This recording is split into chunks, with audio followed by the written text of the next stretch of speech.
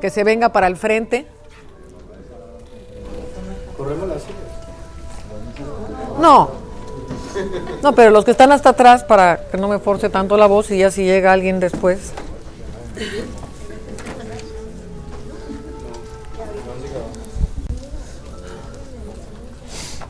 Bueno, tenemos 10 minutos antes de que empiece la sesión. ¿Por qué no adoramos a nuestro Dios para que no sea algo técnico, sino algo espiritual? Amén. Aleluya. Oh, ribasharabasando. Pues ¿por qué no se pone de pie y adoramos al Señor? Esto está terrible.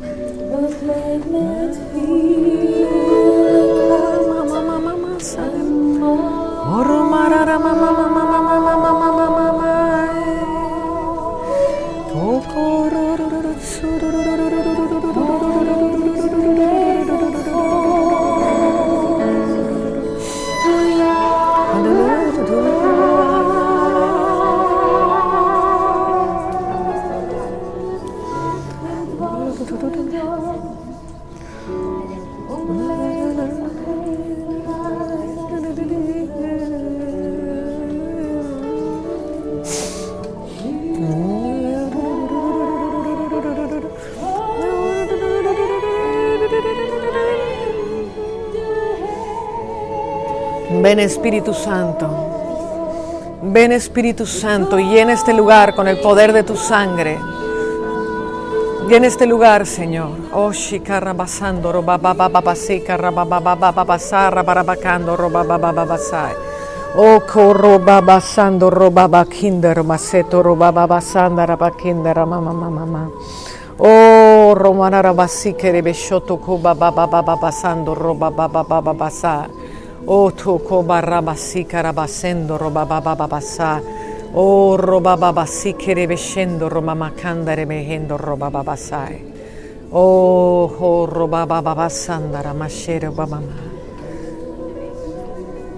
Ven Espíritu Santo. Ven Espíritu Santo. Urumahano sutururubaye. Urumahando rotsurumahe. Urumama mama mama masara mama haira mama mama mama mama. Urumahana nane yetsu. Urumahana se nararandurumumahe. Urumahana se nakadaretsu. Urumahanara yatsenara mahayenetsu.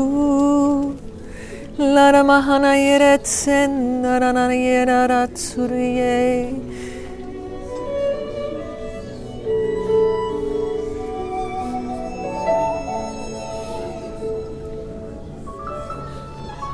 Trae tu presencia, Señor. Sé bienvenido a este lugar.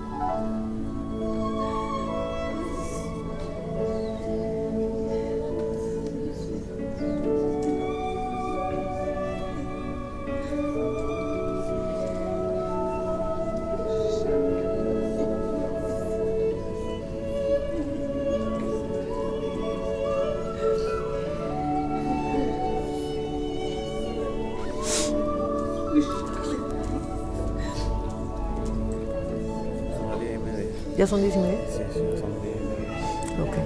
¿Tú me presentas? Si usted quiere.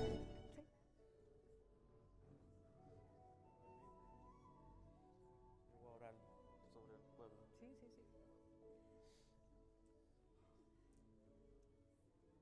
Papá, te doy gracias porque tu presencia está en este lugar. Papá, te doy gracias por la cobertura de tu sangre sobre este lugar. Papá, te doy gracias porque tuyo es el poder y la gloria, y tu sangre habla más claro que nada. Que tu misericordia se establece en este lugar.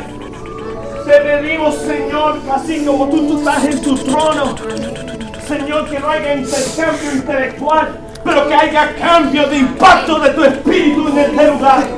No queremos enseñanzas a nuestro intelecto, queremos enseñanzas que nos impacten nuestros espíritus. Espíritu Santo, rocea en este lugar. Espíritu Santo, rocea en este lugar. No queremos otra enseñanza intelectual, queremos un impacto de tu presencia. Que tu mano sea sobre tu pueblo y el sello de tu Espíritu Santo caiga sobre este lugar, sobre cada persona, impactando las naciones, impactando las ciudades, impactando los hogares. Por el poder de tu Espíritu Santo que está presente. No podemos ministrar si tú eres Espíritu Santo. Te necesitamos, Señor. Te necesitamos, Señor. Te necesitamos, Señor. Te necesitamos, Señor. Clame, Señor, háblame en este día. Cada uno, abra su boca, abra su boca. Abre mi espíritu, Señor, a la enseñanza. Abra su boca, abre mi espíritu, abre mi entendimiento, abre mis oídos, Señor. Abre mis ojos a ver lo que nunca he visto, a oír lo que nunca he oído.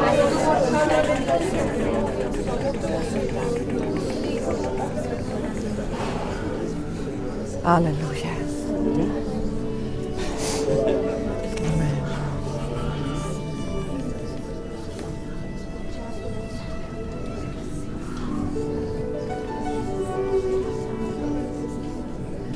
Pueden tomar asiento en su presencia. Mi hermanos, estamos en tiempo profético. Soy ministro en la ciudad de San Agustín y Jacksonville. Llevo varios años ministrando, pero como pastor todos los días me rindo y llego a las rodillas sabiendo que necesito más de Él. Necesito liberación porque hemos estado por mucho tiempo en yugos de religión y yugos de tradición. Y esto es un momento profético.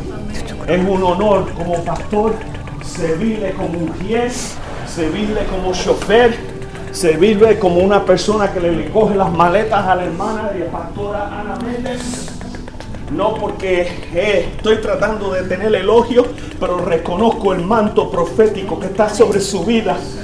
Reconozco lo que Dios está haciendo y entiendo que como dama y mujer de Dios está preparándose para la llamada del Señor.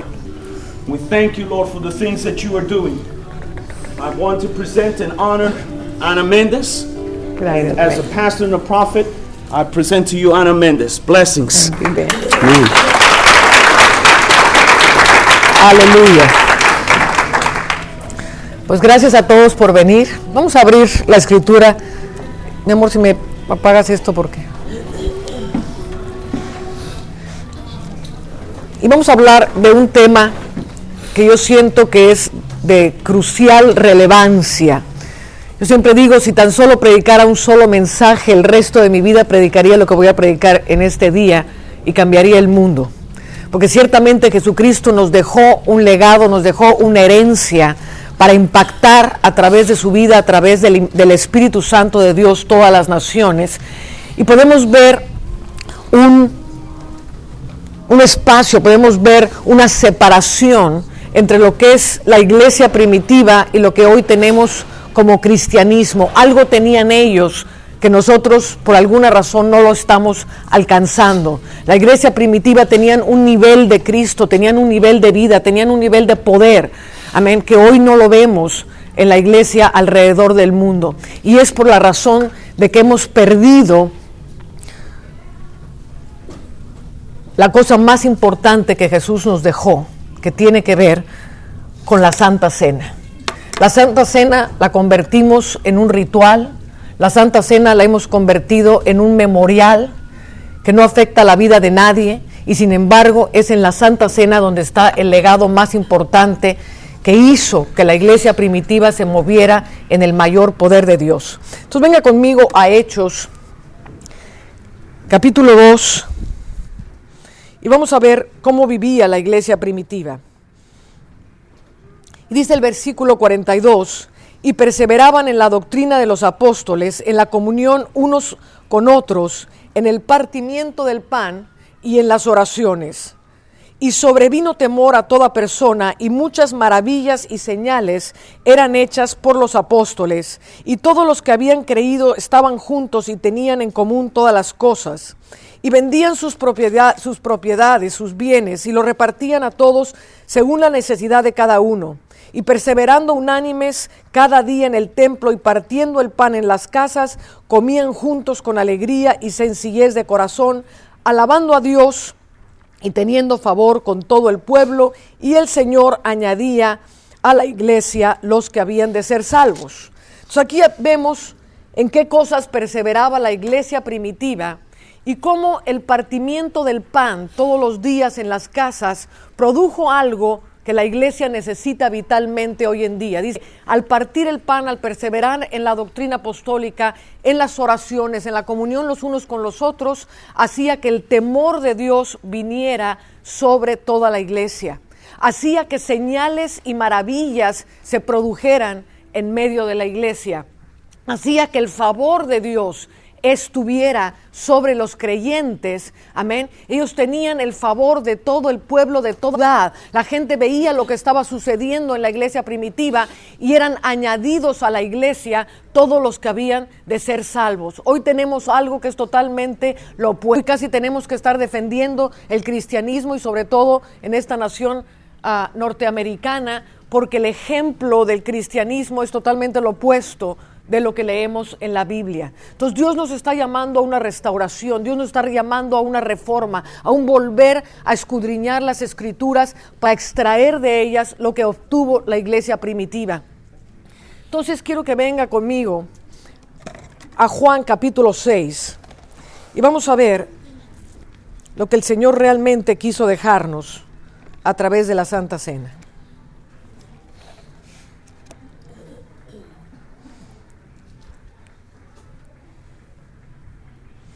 Dice el versículo 27, Juan capítulo 6, versículo 27, dice, trabajad no por la comida que perece, sino por la comida que a vida eterna permanece, la cual el Hijo del Hombre os dará, porque a este señaló Dios el Padre. Entonces le dijeron, ¿qué debemos hacer para poner en práctica las obras de Dios? ¿Qué tenemos que hacer para poner en práctica las obras de Dios?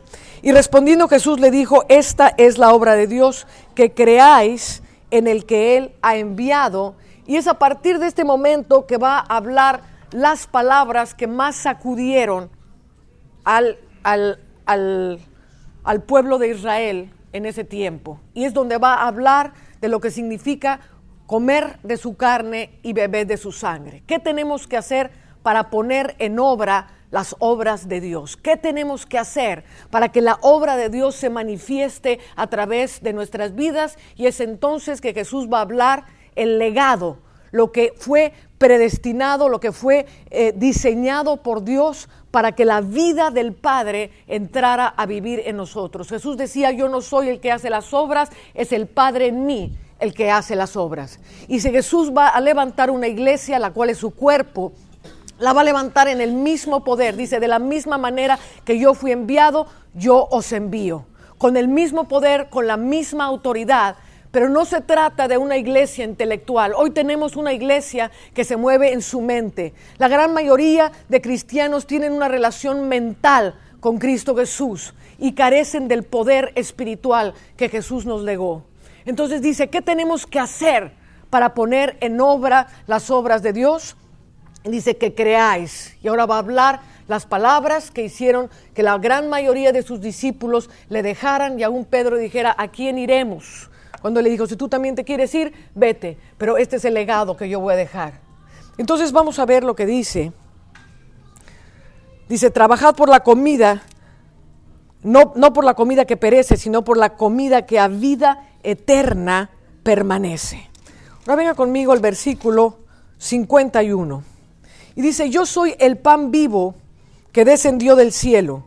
si alguno comiere de este pan, vivirá para siempre, y el pan que yo daré es mi carne, la cual yo daré por la vida del mundo.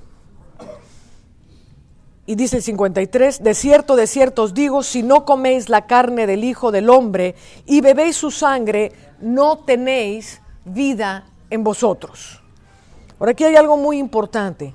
Si no coméis y bebéis la carne del Hijo del Hombre, no tenéis vida en vosotros. ¿Qué es la vida eterna? La vida eterna no significa que no nos vamos a morir. La vida eterna no significa que vamos a vivir eternamente con Jesucristo, lo cual va a suceder si eres un cristiano, pero la vida eterna es algo más. La vida eterna es la vida del Padre que entra al tiempo en el cual nosotros vivimos. Lo eterno entra dentro de lo temporal. Es la vida de Dios la que tiene que penetrar lo temporal en nosotros para que esa vida se establezca y permanezca en nosotros. Esto no es un acto intelectual, esto no es un acto de simplemente una confesión verbal, tiene necesariamente que ver con comer su carne y beber su sangre. Conocemos todo el concepto católico tergiversado que dice que el pan se convierte en la carne de Jesús y la sangre se convierte, también que el vino se convierte en la sangre de Jesús, y eso obviamente conocemos que es una herejía. Amén. Pero nos fuimos al otro extremo y lo volvimos un ritual. Esto es solamente un memorial, hagámoslos para confirmar una vez más el pacto que tenemos con Jesús. Y estamos careciendo de la vida que esto tiene. Dice Jesús, si no coméis de la carne del Hijo del Hombre, no tenéis vida en vosotros. Ahora, cada palabra que Jesús escogió para hablarnos de una verdad eterna fue poderosamente y cautelosamente escogida para representar una verdad espiritual. Dios nos hizo a nosotros seres espirituales. Tú y yo somos espíritu. Diga conmigo, yo soy espíritu. Usted no es un alma que tiene un espíritu. Amén. Usted no es un cuerpo que tiene un espíritu. Usted es un espíritu que tiene un alma y que tiene un cuerpo. Amén. Primero usted fue un espíritu. Antes de la fundación del mundo usted estaba con Jesús y fue un espíritu. Amén. Es el espíritu el que se separa de Dios. Amén. Para perderse. Tu vida necesita ser impregnada de la vida de Jesucristo, y Jesús vino a traernos el evangelio del reino, lo que implica que la vida del Padre, el Espíritu del Padre, se una con nosotros a través de Jesucristo. Esto es el verdadero evangelio, la unidad del Espíritu del hombre con el Espíritu de Jesucristo. No es una religión, y estas palabras las hablamos muchas veces, pero muy pocos viven la esencia de que no sea una religión. La gran mayoría tiene una religión. Pero la verdadera esencia, la unidad, el buscar la unidad del espíritu del hombre con el Espíritu de Dios, el que ha venido, el que se ha unido a Jesús, ciertamente un espíritu es con él. Y de esto es lo que se trata. Nosotros como seres espirituales, cuando partimos el pan, cuando bendecimos la copa del nuevo pacto en su sangre, nuestro ser natural va a comer pan, no va a comer carne. Amén. Vamos a tomar el fruto de la vid. Pero nuestro espíritu, por cuanto somos espíritus, nuestro espíritu literalmente va a comer la carne del Hijo del Hombre. Nuestro espíritu literalmente va a beber de la sangre del Hijo de Dios. Amén. Entonces nuestro espíritu tiene que alimentarse, buscar, trabajar no por el pan que perece, sino por el pan que a vida eterna permanece.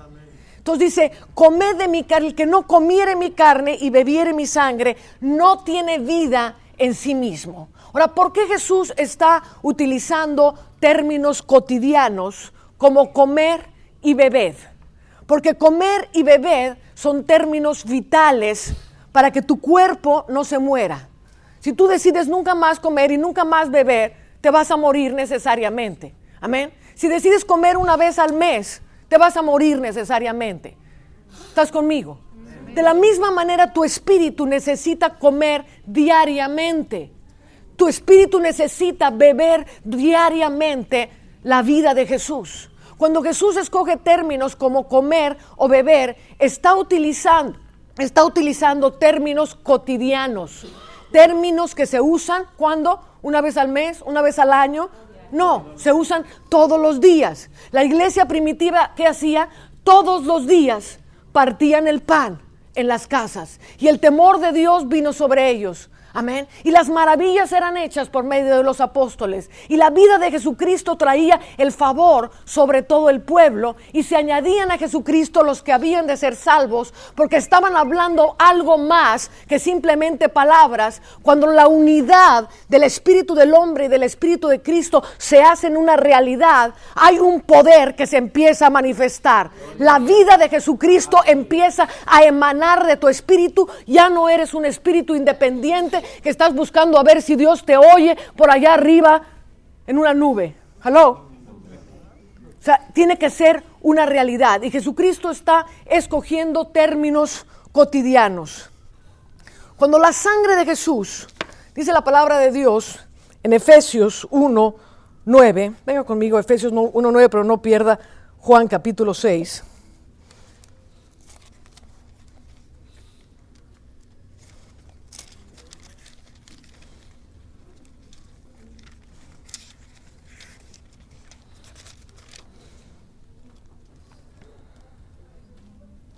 Dice, dándonos a conocer el misterio de su voluntad, según su beneplácito, el cual se había propuesto en sí mismo de reunir todas las cosas en Cristo en la dispensación del cumplimiento de los tiempos, así las que están en los cielos como las que están en la tierra. Entonces, es la voluntad de Dios, es la voluntad de Cristo que todas las cosas se hagan una sola cosa en Cristo Jesús, así las que están en el cielo como las que están en la tierra. Y esto se cumplió en el primer momento en que el Padre envió su vida a través de la sangre. Amén.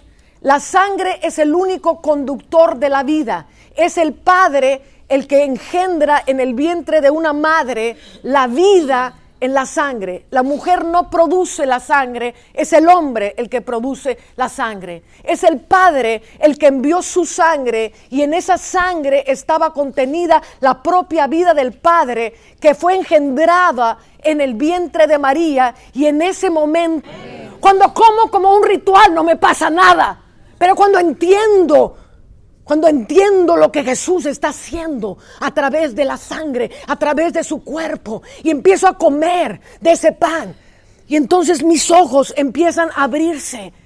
Y mi hermano, se me acabarían los días de mi vida narrándote las experiencias en el cielo que Dios nos ha dado. Amén. Es una realidad. El evangelio es poderoso, pero no es una religión. Es el reino de Dios en la tierra. Es la vida del Padre haciéndose uno con el espíritu del hombre. Tú y yo siendo el cuerpo de Dios en la tierra, el cuerpo de Cristo en la tierra. Tú no eres el miembro de una iglesia, tú no eres alguien que ocupa una banca en una iglesia, tú eres el cuerpo de Jesucristo.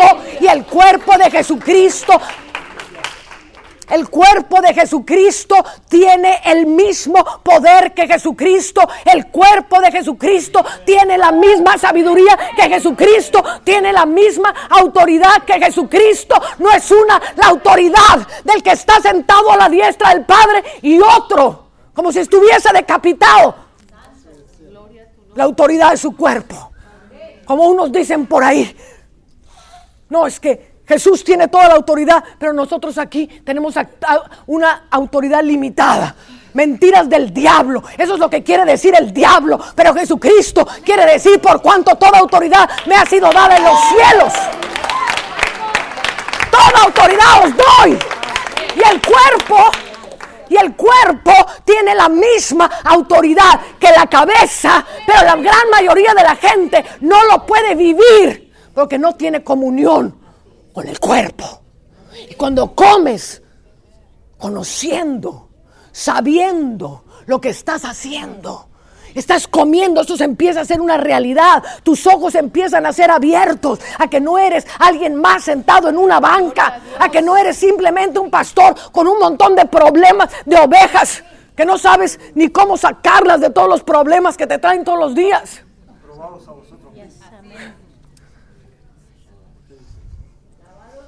El cuerpo, la comunión con el cuerpo, te empieza a hacer crecer dentro de ti la conciencia de Cristo, la mente de Cristo. Empieza a abrir tus ojos espirituales para conocer cosas que nunca habías conocido antes. Amén. Al beber de su sangre, estás bebiendo de la vida, estás bebiendo del poder de Dios. Pastor, tengo este problema y siento que oigo voces, necesito liberación y no hay tantos liberadores alrededor del mundo.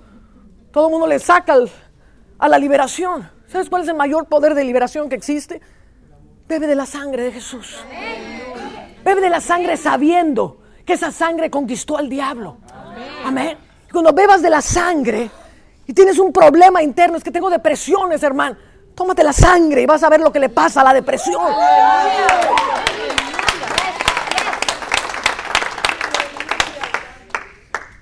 Mi hermano, es que no puedo perdonar a ese hombre que me violó. Bebe de la sangre. Cuando estés bebiendo de la sangre, bebe el perdón de Cristo Jesús. Bebe todo lo que Él hizo.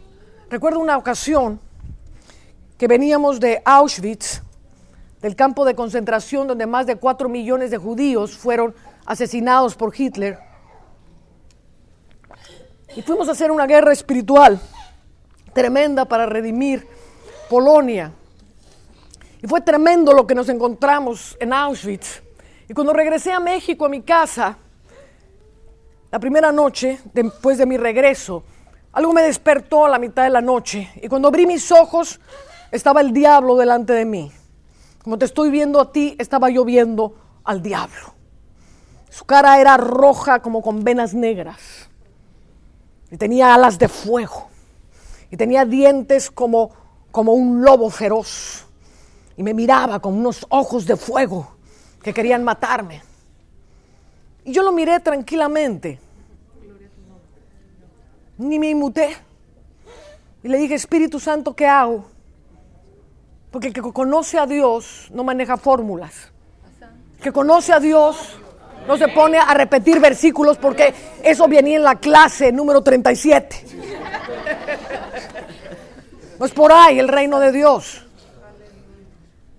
El Señor me dijo simplemente, manifiesta la sangre que está en ti. Ahora yo bebo de la sangre todos los días. Mi espíritu está cargado de la sangre de Jesús. Mi espíritu es poderosamente rojo de la sangre de Jesús. No tengo un poquito de sangre. Estoy saturada de la sangre de Jesús. Y el diablo lo sabe. Y simplemente dije, sangre de Jesús en mí, manifiéstate. Y cuando hice eso, vi como de mi cuerpo lleno de la sangre de Jesús empezaron a salir rayos de luz. Se empezó a salir el poder de Dios, empezó a manifestarse la sangre. Mi hermano, quiero decirte que no duró ni una fracción de segundo el diablo delante de mí. Aquello salió de mí, impactó al diablo y salió huyendo. No se trata de confesar la sangre de Jesús. No se trata de decir, oh diablo, la sangre de Jesús. No es lo que decimos, sino desde qué posición lo decimos. Y la posición en la que lo decimos tiene que ver con qué tanto esa verdad es vida dentro de ti. Yo puedo gritar todo lo que quiera, la sangre de Jesús. Y he visto mucha gente lastimada por el diablo porque la sangre no vive en ellos. Es un concepto mental. Sus espíritus están famélicos, sus espíritus están endebles porque no tienen la sangre y piensan que simplemente porque dicen la sangre de Jesús todo se resuelve. No es lo que decimos, sino desde dónde lo decimos. Porque ni aún el nombre de Jesús, escúchame bien, pero te quiero sacudir algo, ni aún el nombre de Jesús es todopoderoso. No es porque la gente dice en el nombre de Jesús que van a pasar las cosas. Hermana, ¿qué está usted diciendo? El nombre de Jesús es todopoderoso. No te puede demostrar que no lo es. Cuando los hijos de Esquiva dijeron, en el nombre de Jesús que predica Pablo, te ordenamos que salgas fuera de este hombre, los demonios se rieron de él, que estaba usando el verdadero nombre de Jesús. ¿Era el nombre de Jesús? ¿Era el verdadero nombre de Jesús el que estaba usando? Absolutamente. Era el que predicaba Pablo. Era el verdadero nombre de Jesús. Y los demonios se rieron porque no es lo que decimos, sino desde dónde los decimos. Y los demonios vieron que la esencia de Jesús no estaba en él. Lo mismo pasa cuando hablamos de la sangre de Jesús. Si la sangre de Jesús no te impregna por todos lados, si no estás saturado de la sangre de Jesús, no importa cuánto grites la sangre de Jesús, el diablo va a ver, porque el diablo ve en el mundo espiritual, y lo que va a ver un espíritu endeble, va a haber un espíritu muerto de hambre, va a haber un espíritu muerto de sed, con una flamita quizás, que es la vida de Jesús, tratando de sobrevivir. Hello. La vida empieza a manifestarse a través de comer de su carne, a través de beber de su sangre. Su sangre es luz. Amén. Muchos dicen, ay hermana, es que yo quiero moverme en la unción profética, es que yo quiero tener esos sueños, yo quiero ver al Señor a cara descubierta. Cuando la comunión con la sangre empieza a darte la luz. Amén. En la sangre está contenida la vida. Y dice que la vida era la luz de los hombres. Y cuando esa vida que permanece dentro de ti empieza a iluminar tu espíritu, amén, las tinieblas se van a empezar a abrir y vas a empezar a ver con claridad el mundo espiritual. Vas a tener experiencias a cara descubierta con Jesús. Tus ojos serán abiertos, la luz empezará a brillar dentro de ti. No hay nada más poderoso. ¿Por qué se robó el diablo lo más poderoso que nosotros teníamos? Él dijo, aquí es donde está mi perdición. Y lo primero que se robó el diablo de la iglesia primitiva fue el poder de la Santa Cena. No es sino hasta 2000 años después, bajo la unción profética y apostólica, que estamos recuperando lo que la iglesia primitiva perdió. Porque ni aún en tiempos de la Reforma lo pudieron recuperar. Gentes como un John G. Lake. Ha habido gente que ha tenido la revelación de la Santa Cena. ¿Cuántos saben quién es John G. Lake? Uno de los grandes sanadores de todos los tiempos, milagros inconmensurables, misionero en África. Y dicen los de su tiempo que cuando John G. Lake estaba en los lugares más contaminados del África, donde todos los demás misioneros morían de enfermedades terribles, John G. Lake no le pasaba nada. Y hicieron un experimento y tomaron parte de su sangre y le aplicaron las bacterias de todas las fiebres amarillas y lo eterno. En ese momento la vida de Dios y la tierra, lo espiritual y lo terrenal, lo divino y lo humano se hicieron una sola cosa en Cristo Jesús. Él es el primogénito de los hermanos. Él es el que marca el camino de cómo tienen que ser las cosas. Y este mismo principio es el que va a unir los cielos y la tierra en ti. Amén. Entonces, cuando bebo de la sangre del Hijo de Dios en mi espíritu, amén, estoy uniendo, estoy trayendo la vida del Padre, estoy haciendo una realidad. Los cielos y la tierra empiezan a formarse dentro de mí. El cielo no empieza a ser una realidad lejana allá arriba, empieza a ser una realidad aquí en la tierra. Amén. Todo lo que veo hacer al Padre, decía Jesús, es lo que yo hago. Todo lo que oigo hacer al Padre es lo que digo. De la misma manera en que fui enviado por el Padre, amén, yo os envío a vosotros. ¿Cuál es la misma manera? Experimentando el cielo, viendo el cielo, oyendo el cielo. Y esto se empieza a producir y se empieza a hacer una realidad en el momento en que empiezo a apropiarme de todo el contenido de la vida de la sangre. No es un memorial, es la vida que necesita tu espíritu. Es la inyección vital que te va a llevar a tener todo el poder de Dios. Es la inyección vital que te va a llevar a que los cielos y la tierra se hagan una realidad en tu vida espiritual. ¿Me estás siguiendo? Amén. Esto es la herencia más importante que Jesús nos dejó. De cierto te digo, si no comieres de mi carne, no tenéis vida en vosotros. no tenéis vida en vosotros si comes de su carne una vez al mes. Amén. Tu espíritu está famélico. Tu espíritu se está muriendo de hambre. Y llega el diablo y quiere levantar un ataque tremendo. Y tu espíritu está como si fuera una gente de Biafra que no ha comido en un mes. Y quieres pelear una batalla espiritual y tu espíritu está sin vida. No tenéis vida en vosotros. Una pequeña dosis que comes pensando ni siquiera lo que es la realidad. Pensando tal vez que es un memorial, pensando tal vez que es una firma de un contrato de vida eterna. Eso no es lo que estás comiendo. Tienes que comer la vida. En la sangre está contenida la vida. Amén. Nosotros comemos la carne de Jesús todos los días. Bebemos de la sangre de Jesús todos los días. Y nuestro espíritu está poderosamente lleno de la vida de Jesús. La realidad del cielo es una realidad que vivimos todos los días. ¿Me estás siguiendo?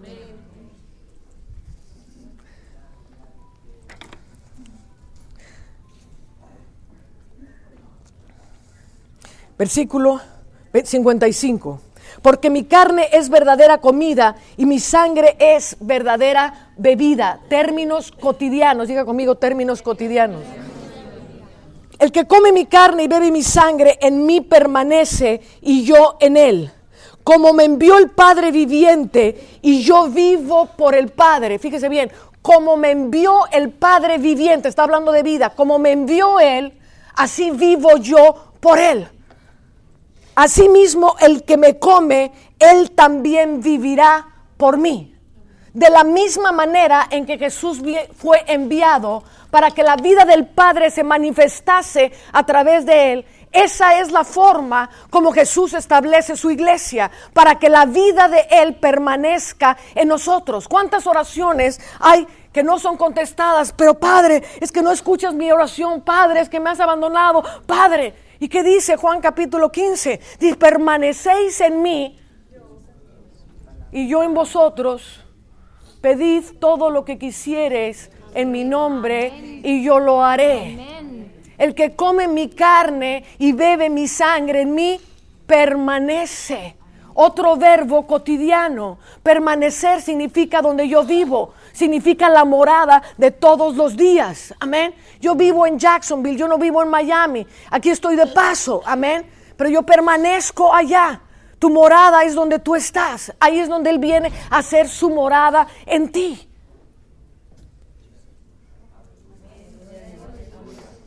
Que en mí permanece y yo en Él. Pida todo lo que quiera y yo se lo daré. Y partiendo el pan todos los días en las casas, el favor de Dios era con ellos. Amén. Se hacían señales, se hacían maravillas y Jesús añadía todos los días los que habían de ser salvos. Santo Jehová.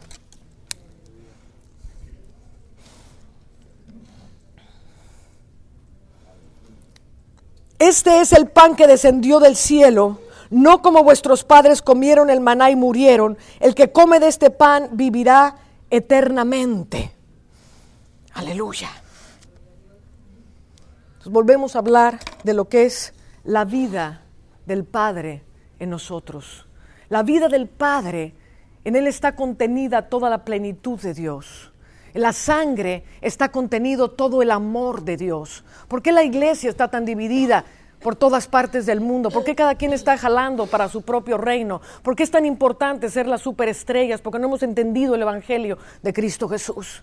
Pero ellos entendieron, permanecían unánimes, porque algo sucede cuando partes el pan con los hermanos. En esa sangre está contenido todo el amor de Dios. ¿Qué es el amor de Dios? Que Él nos amó primero y se dio a sí mismo en la cruz del Calvario por nosotros. La cruz es la máxima manifestación del amor de Dios. Y es esa manifestación del amor de Dios la que vence a todo el imperio del diablo. No es decretarle cosas al diablo, no es pegarle de gritos al diablo, no es sentarte como el gran autoritario. El que más abunda en el amor de Dios es el que tiene más autoridad. Por eso la iglesia está sin autoridad.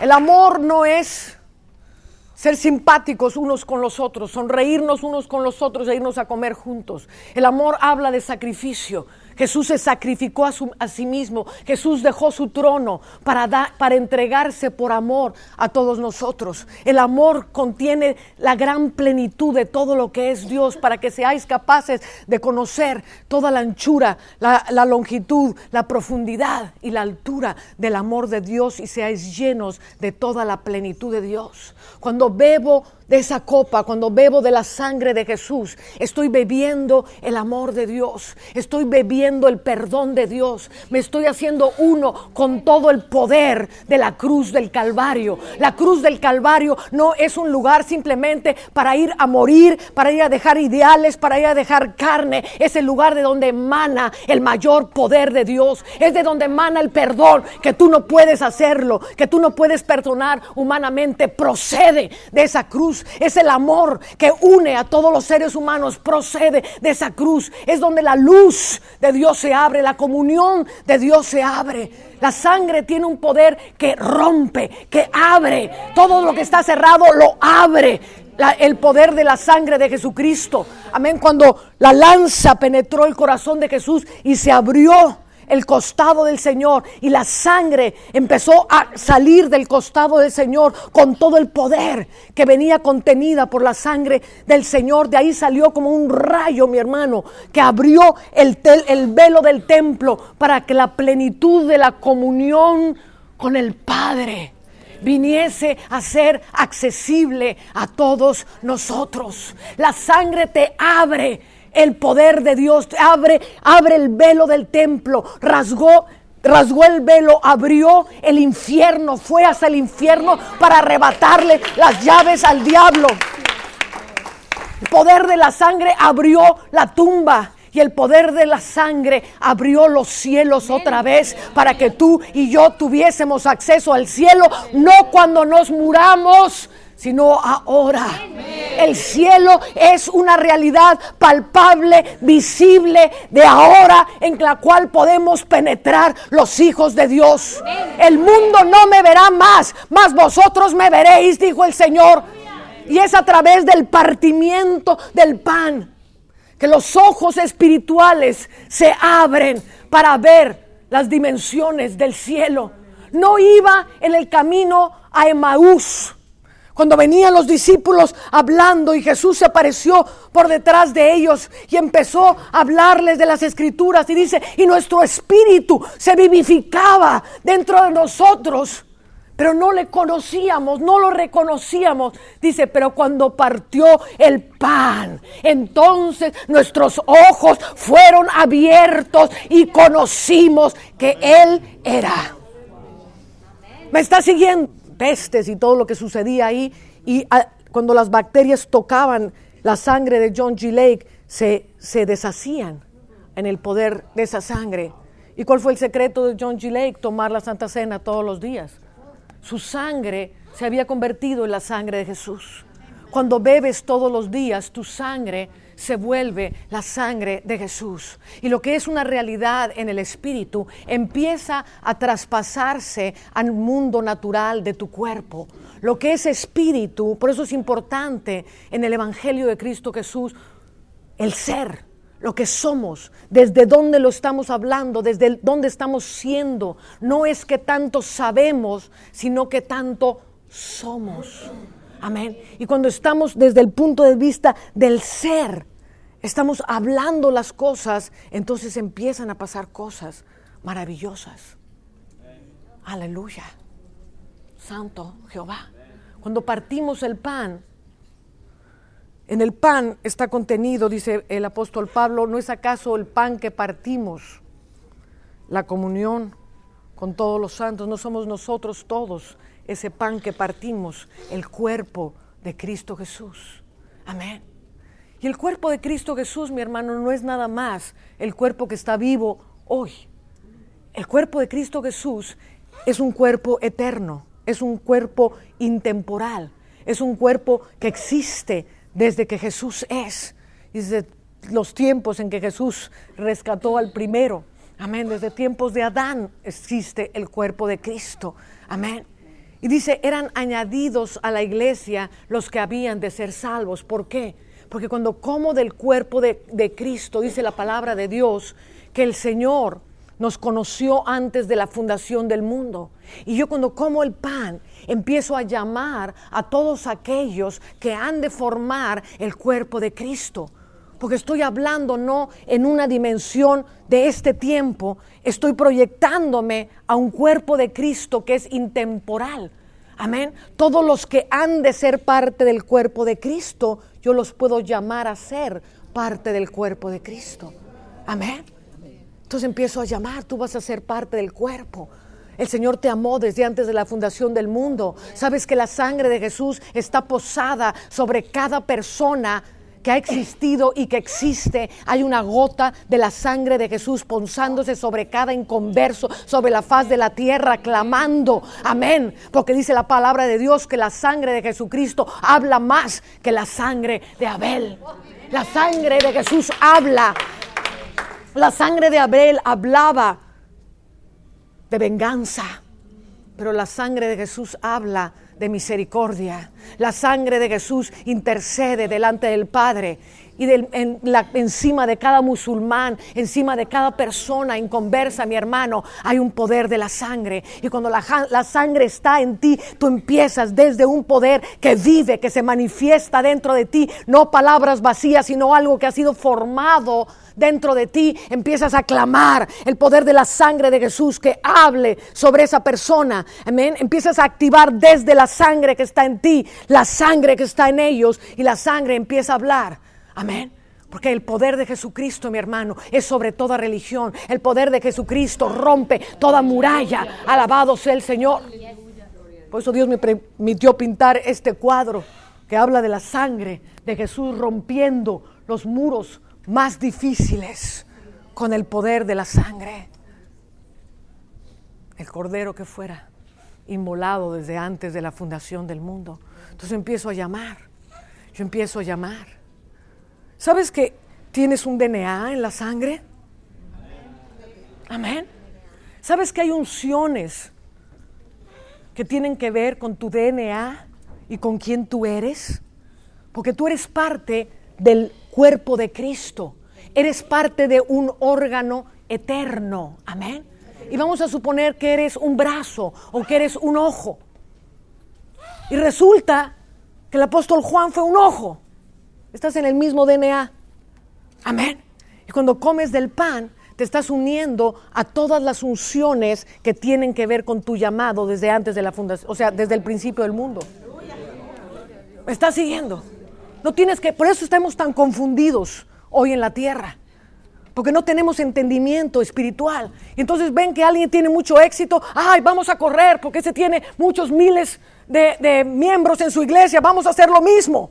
Y resulta que eres un hígado y aquel es un ojo, y entonces ahí va el hígado a pegarse al ojo, y el hígado nunca va a producir lo que tiene que producir porque está tan admirado de lo que hace el ojo que perdió la razón de su existencia. ¡Aló! Aleluya.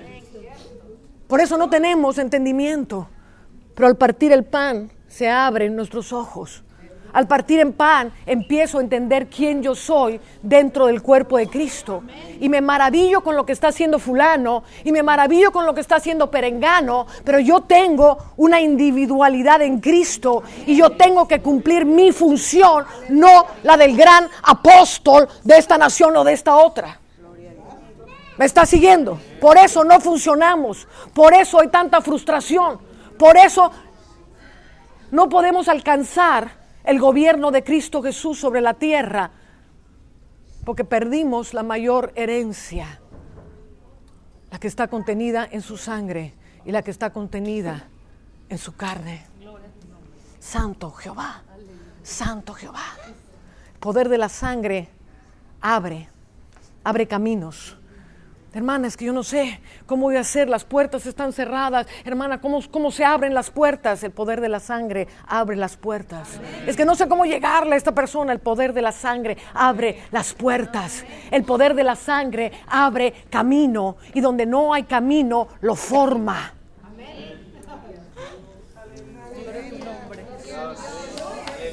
Dele la gloria a Él. Dele la gloria a Él. Santo, santo, santo, santo. Venga conmigo, 1 Corintios 11, donde perdimos la herencia.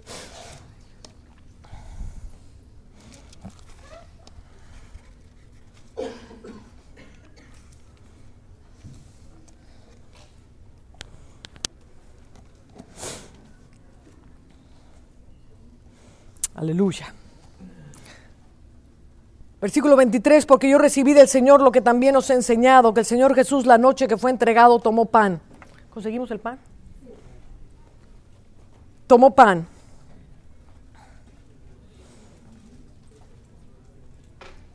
Y habiendo dado gracias, lo partió y dijo, tomad, comed, esto es mi cuerpo que por vosotros es partido, haced esto en memoria de mí. Así también tomó la copa después de haber cenado, diciendo, esta copa es el nuevo pacto en mi sangre, haced esto todas las veces que la bebieres en memoria de mí. Así pues, todas las veces que comieres este pan y bebieres esta copa, la muerte del Señor anunciáis hasta que Él venga. Lo voy a dejar ahí. Tomó pan y lo partió. Y dijo, esto es mi cuerpo que por vosotros es partido. Padre, yo te pido que en este momento tu Espíritu Santo descienda sobre ellos para entender el punto vital de tu evangelio que está contenido en estas palabras. Este es mi cuerpo que fue partido por causa de vosotros. Cuando Pedro, lleno del Espíritu Santo, se paró el día de Pentecostés, ¿cuántos tienen alguna duda de que Pedro estaba lleno del Espíritu Santo ese día? Estaba lleno del Espíritu Santo, estaba hablando por Dios, no por su imaginación. Cuando vio a todos los judíos, empezó a predicar el evangelio y dijo, varones israelitas, ese Jesús a quien vosotros crucificasteis, Dios le ha hecho Señor y Rey. Y con pujidos de corazón dijeron, ¿qué haremos, varones hermanos? Este es el cuerpo que por vosotros es partido. Esto significa, por lo que tú hiciste, este cuerpo fue partido. Por lo que tú hiciste, este cuerpo fue partido. Por lo que yo hice, este cuerpo fue partido. Los cristianos somos muy entronados en que todo el reino de Dios se enfoca en nosotros, la misericordia de Dios en nosotros, y nos hacemos el centro de todo. Y Jesús dice, quiero que veas en esta mañana mi cuerpo crucificado. Ven conmigo, hermano. Párate aquí con las manos abiertas. Este es mi cuerpo que ven, Meilín. Así tomaba la Santa Cena la iglesia primitiva. Partían el pan y decían, Meilín, mira a Jesús clavado en la cruz. Mira en sus llagas tu pecado y mi pecado. Mira, Meilín, mi nombre está escrito aquí, esto es lo que yo hice. Mira, Meilín, en esta corona de espinas están mis pecados y mis pensamientos. Tú y yo lo hicimos, Meilín. Meilín, mira, aquí están nuestras hechicerías. Mira, Meilín, nuestra idolatría. Mira, Meilín, todo lo que hicimos. Mira sus llagas en todo su cuerpo. Tú y yo lo hicimos. Meilín, tú y yo partimos el cuerpo de Jesús. Tú y yo molimos el cuerpo de Jesús. Tú y yo tomamos el fuete y golpeamos el cuerpo de Jesús. Tu nombre y mi nombre están aquí. Haced esto en memoria de mí. Cada vez que comáis del pan, la muerte del Señor anunciáis. Esto no es un anuncio como quien anuncia un producto, mi hermano. Anunciamos la muerte de Jesús. Cuando el Señor te llamó a anunciar el evangelio, predicas el evangelio. Cuando el Señor te llama a anunciar su muerte, hay que hablar de su muerte, hay que sentir su muerte. La memoria quiere decir, toma memoria de lo que Él hizo por ti y por mí. Siente en las llagas de Jesús, siente en su corazón partido lo que Él hizo por ti y por mí. Tú y yo, Meilín, atravesamos el corazón de Jesús, y cuando comemos esto, comemos en todo agradecimiento de lo que Él hizo por nosotros. Ahora fíjate lo que le pasa a la iglesia cuando entendemos lo que estamos haciendo y no hacemos simplemente un memorial. Cuando yo veo a mi Jesús amado, crucificado, Él es lo que más amo sobre toda la tierra. ¿Cuántos tienen a alguien que aman con todo su corazón? aquí en la tierra. Usted ama a alguien con todo su corazón, un hijo, su esposa, alguien que ame con todo su corazón. Imagínese que por causa de usted, imagínese esta escena. Un día usted sale, voy a poner a mi esposo, que es lo que más amo sobre la tierra. Y un día me voy y regreso a mi casa y me encuentro a mi esposo hecho un charco de sangre, todo partido. Y hay una serie de hombres de negro ahí diciéndome, esto lo hicimos por lo que tú hiciste. Tú eres la culpable de que esto esté sucediendo. Esta es la realidad. Este es mi cuerpo que por vosotros es partido. Por lo que tú y yo hicimos es partido este cuerpo. Ahora, cuando yo tengo conciencia de lo que esto es en el cuerpo de Cristo, ¿cómo puedo ver a mi Jesús lacerado por mí, atravesado por mí, viendo mis pecados, todo lo que yo hice para lastimarlo? ¿Cómo puedo decir, yo me uno a ti, Jesús, porque cada llaga que tú padeciste no será en vano en mi vida? ¿Cómo puedo, después de entender esto, darme la vuelta y volver a cometer el mismo pecado que lo hizo pedazos? ¿Sí me está siguiendo? Pero ¿por qué la iglesia cae en los mismos pecados? Porque perdimos la esencia de la cruz. Porque perdimos la esencia de lo que significa que el cuerpo de Jesús haya sido partido por nosotros. Entonces vuelven a caer y vuelven a caer. Porque tenemos un evangelio liviano, tenemos un evangelio barato, mi hermano. Pero el evangelio de Cristo Jesús es un evangelio caro, es un evangelio que le costó la vida a Jesucristo, es un evangelio en el cual cada gota de su sangre tiene que valer un peso de brillantes en mi vida y mucho más que eso para vivir por ello. Pero si no lo entiendo, no lo puedo proyectar a nadie. Si no lo vivo, cuando como la carne y esto se hace carne de mi carne y vida de mi vida, no lo puedo proyectar a los hermanos y tan solo es un memorial haciendo un pacto. ¿Me está siguiendo? ¿Cómo puedo darme la vuelta? ¿Cómo puede alguien decir aquí están mis adulterios, aquí están mis pornografías y todo lo que se oye hoy en día? Comer la Santa Cena, me pruebo a mí mismo. Pero en el fondo no tengo eso encarnado en mi corazón. Y viene la tentación y caigo. ¿Por qué? Porque no es vida. Porque es solo mente. Porque es un evangelio intelectual. Porque es una religión. ¿Me está siguiendo? Haced esto en memoria de mí. Cada vez que comáis, gracias hermano, del pan y bebéis de la copa. Santo, santo. De manera que cualquiera que comiera este pan o bebiera esta copa del Señor indignamente será culpado del cuerpo y de la sangre del Señor. Por tanto, pruébese cada uno a sí mismo y coma así del pan y beba de la copa, porque el que come y bebe indignamente sin discernir el cuerpo del Señor, juicio come y bebe para sí, por lo cual hay muchos enfermos y debilitados entre vosotros y muchos duermen. Una de las razones... Ven otra vez. ¿Usted ha ido a una cruzada de milagros? ¿Usted ha asistido a una cruzada de Benny Hinn, de Guillermo Maldonado, de Reinhard Bonnke? Amén. Está plagado de cristianos. Cristianos que van esperando un milagro. Cristianos enfermos por todos lados. La iglesia está horriblemente enferma. En su espíritu, en su alma y en sus cuerpos. La enfermedad es el reflejo, amén, de algo que no ha sido iluminado en tu espíritu. Amén. Al hacer la Santa Cena un ritual, miles de personas están comiendo juicio para ellas. Hermanos, que yo creo que necesito una liberación. Hermano, es que yo no sé qué más necesito. Ya fui a todas las cruzadas, no me puedo sanar. Lo que necesitas para sanar y para tener una vida en salud de reino, porque Jesús compró por precio de cruz. Ve a Jesús clavado en la cruz. Jesús compró por precio de cruz que tú puedas vivir en una salud de reino sin necesidad de una sola aspirina. Quiero que veas sus llagas.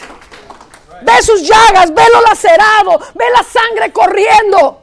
Y ahora mira los antibióticos y dime si son más poderosos que esta sangre. Serán más poderosos, será más poderosa una quimioterapia que lo que padeció Jesús en la cruz del Calvario. Pero como perdimos la herencia, como no entendemos, como nuestros ojos están cerrados y estamos tomando una comunión sin entender lo que estamos haciendo, muchos están enfermos, debilitados en medio de nosotros, corriendo a ver qué es lo que el hombre puede hacer por mí, porque no puedo asirme de aquello para lo cual fue asido, porque no lo entiendo. ¿Me estás siguiendo? Cuando la sangre vive en ti, cuando la sangre de Jesús es la sangre unida a tu espíritu que corre por tus venas, mi hermano, en donde llegue un virus o lo que sea, ahí mismo se queda destruido.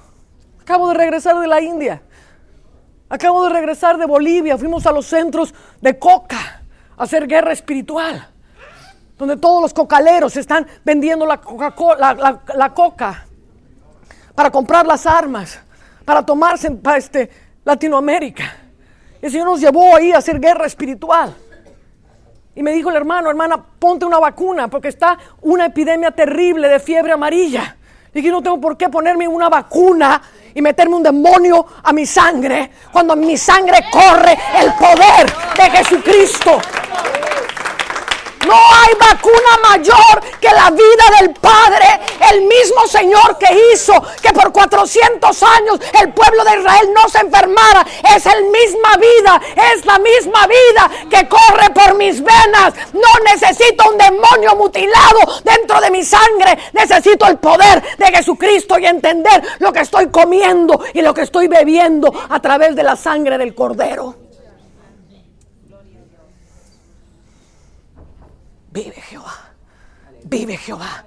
¿Qué pasaría si en vez de tener estadios llenos de gente enferma, tuviéramos estadios llenos de gente adorando a Dios y que la gente dijera algo está pasando entre los cristianos, porque ya ni compran un seguro de enfermedades, porque ya las farmacias se están quebrando, porque algo pasa en medio de ellos que no se enferman?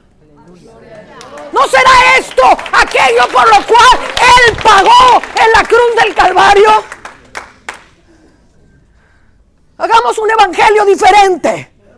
Hagamos un evangelio de trataditos. ¿Aló? Sin poder. Metámosle a la gente montón de Biblia en la cabeza. Y luego los vamos a ir enterrando uno por uno. Porque ni pudieron obtener lo que Jesús compró para ellos, ni los médicos fueron suficientes para salvarlos. Hello. Dios está levantando una generación diferente. Perseveraban en la doctrina de los apóstoles. ¿Qué te estoy hablando? Doctrina de apóstoles. Doctrina de apóstol significa esa doctrina que envía. Esa doctrina que abre los ojos, esa doctrina que trae luz, esa doctrina que transforma al ser.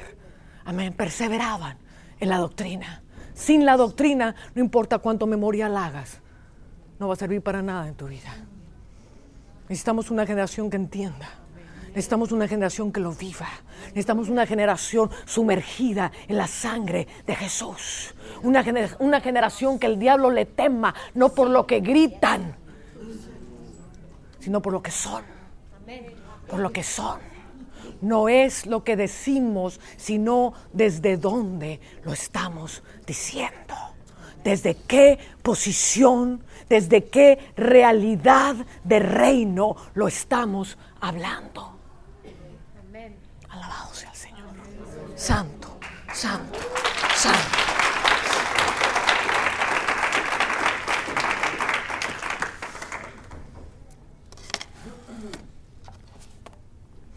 Nada más me dieron una hora, pero tengo buenas noticias. Este pan y este vino alcanza para todos nosotros. Y a mí no me importa si está fuera del programa, pero a su salida agarra un poquito y coma. Coma de lo que hoy tu espíritu se ha alimentado. Hazlo una realidad a través del pan y a través del vino. Padre, yo santifico estos elementos, símbolo de tu sangre, símbolo de tu cuerpo que fue molido por nosotros. Y de estos, Señor, poquitos que están aquí, levanta una generación de entendimiento. Levanta una generación, Señor, que sacuda al mundo. Una generación que pueda darle a las naciones de Latinoamérica y las naciones del mundo, Señor, lo que la religión no puede dar, lo que doctrinas mentales no pueden dar, pero lo que la vida del Padre sí puede hacer. Y en el nombre poderoso de Jesús yo te pido que este proceso empiece a través de este pan y a través de este fruto de la vid que hoy empiecen a tomar. Nos vamos a la salida a cortar un pedacito, a comerlo y a mojarlo aquí. Y así comemos de él. Hoy le estoy hablando acerca del mensaje que le dije, si tan solo predicase este mensaje el resto de mi vida, cambiaba el mundo. ¿Cuántos creen que cambiaba el mundo? Te prediqué como 3 páginas de este libro. Todo lo que dijo está ahí. Como 3 páginas nomás. Gloria a Dios. Gloria a Dios. Puedes ir mucho más profundo. Aquí está un legado sobrenatural que va a transformar tu vida, que va a transformar la vida de tu iglesia. Dale esto, si eres pastor, dale esto a tus ovejas. Aquí hay verdadera comida. Muchos dicen, pastor, es que no tengo ni dinero. Y no dijo el Señor, no solamente de pan vive el hombre, sino de toda palabra que sale de la boca de Dios. Amén, hay un pan que te va a dar hasta el sustento físico, hasta la provisión. Es impresionante lo que Dios te puede dar. Entonces tenemos estos libros, queremos invitarlos a todos a visitar nuestro booth. Allá abajo es el 633. Amén. Y Dios nos ha dado también, los que llegaron temprano pudieron oír un pedacito del poder de su sangre. Hicimos este CD de música para que ayudarlo a que usted entre en niveles profundos de comunión con el Señor. Y muchas personas están oyendo, están tomando la comunión todos los días, poniendo este CD. Amén. Aquí hay un poder tremendo. Cuando lo estábamos grabando, mi hermano, usted no sabe la de liberaciones que empezaron a suceder. Una cosa increíble lo que sucedió. En este CD hay solamente un canto, el poder de la sangre, que es conocido. El resto es una orquestación que baja del cielo. Ángeles empiezan a cantar, se empieza a manifestar el corazón del Padre. Esto lo va a sumergir dentro del corazón del Padre. El corazón del Padre empieza a palpitar y Dios empieza a hablarle. Y usted va a entrar a un nivel de intimidad poderosísimo con el Señor. Amén. Esto está en inglés, en cachito que escuchó usted estaba en holandés. No es importante el idioma en el que esté. Es importante la unción que va a tomar tu espíritu y te va a sumergir a donde tienes que ser sumergido. Amén. Entonces tenemos este CD, tenemos estos libros. Y nuestro ministerio, que es bien profético, también abarca arte. Amén. Y este es el poder de la sangre de Jesús. El poder de la cruz, un poco de lo que le hablé hoy, quebrantando las fortalezas del diablo. Estos cuadros están hechos para ministrar en su hogar. Estos cuadros están hechos, así como lo dije, esto no está pintado nada más porque sí. Esto está pintado a través de una unción que tiene la sangre del Cordero. Amén. Y están sucediendo cosas extraordinarias en las casas de la gente que empieza a poner los cuadros proféticos. Aquí nada más hay 2. Este que es el poder de la sangre y este que es la cobertura de la sangre. El paraguas rojo representa la cobertura de la sangre y cómo la vida floreciendo a través del poder de la sangre. Esto ministra muchísimo también a los niños. Amén. Esto ministra, ya le está hablando. Si te sales de la cobertura de la sangre, te va a empezar a ir como en feria. Amén. Pero dentro vas a llegar hasta el cielo. Ahí hay una escalera al cielo, aquí no la puede ver, pero si se acerca sí la ve. Amén. Bueno, pues aquí tenemos, los invitamos a nuestra mesa. Hay otra sesión, entonces no podemos tomar todo el tiempo como si fuera nuestra conferencia, pero Dios les bendiga. Bella mujer. Debemos llevar los productos abajo porque la otra somos 20 minutos atrasados. ¿Por qué 20 minutos? Me dijeron que a las 11:30.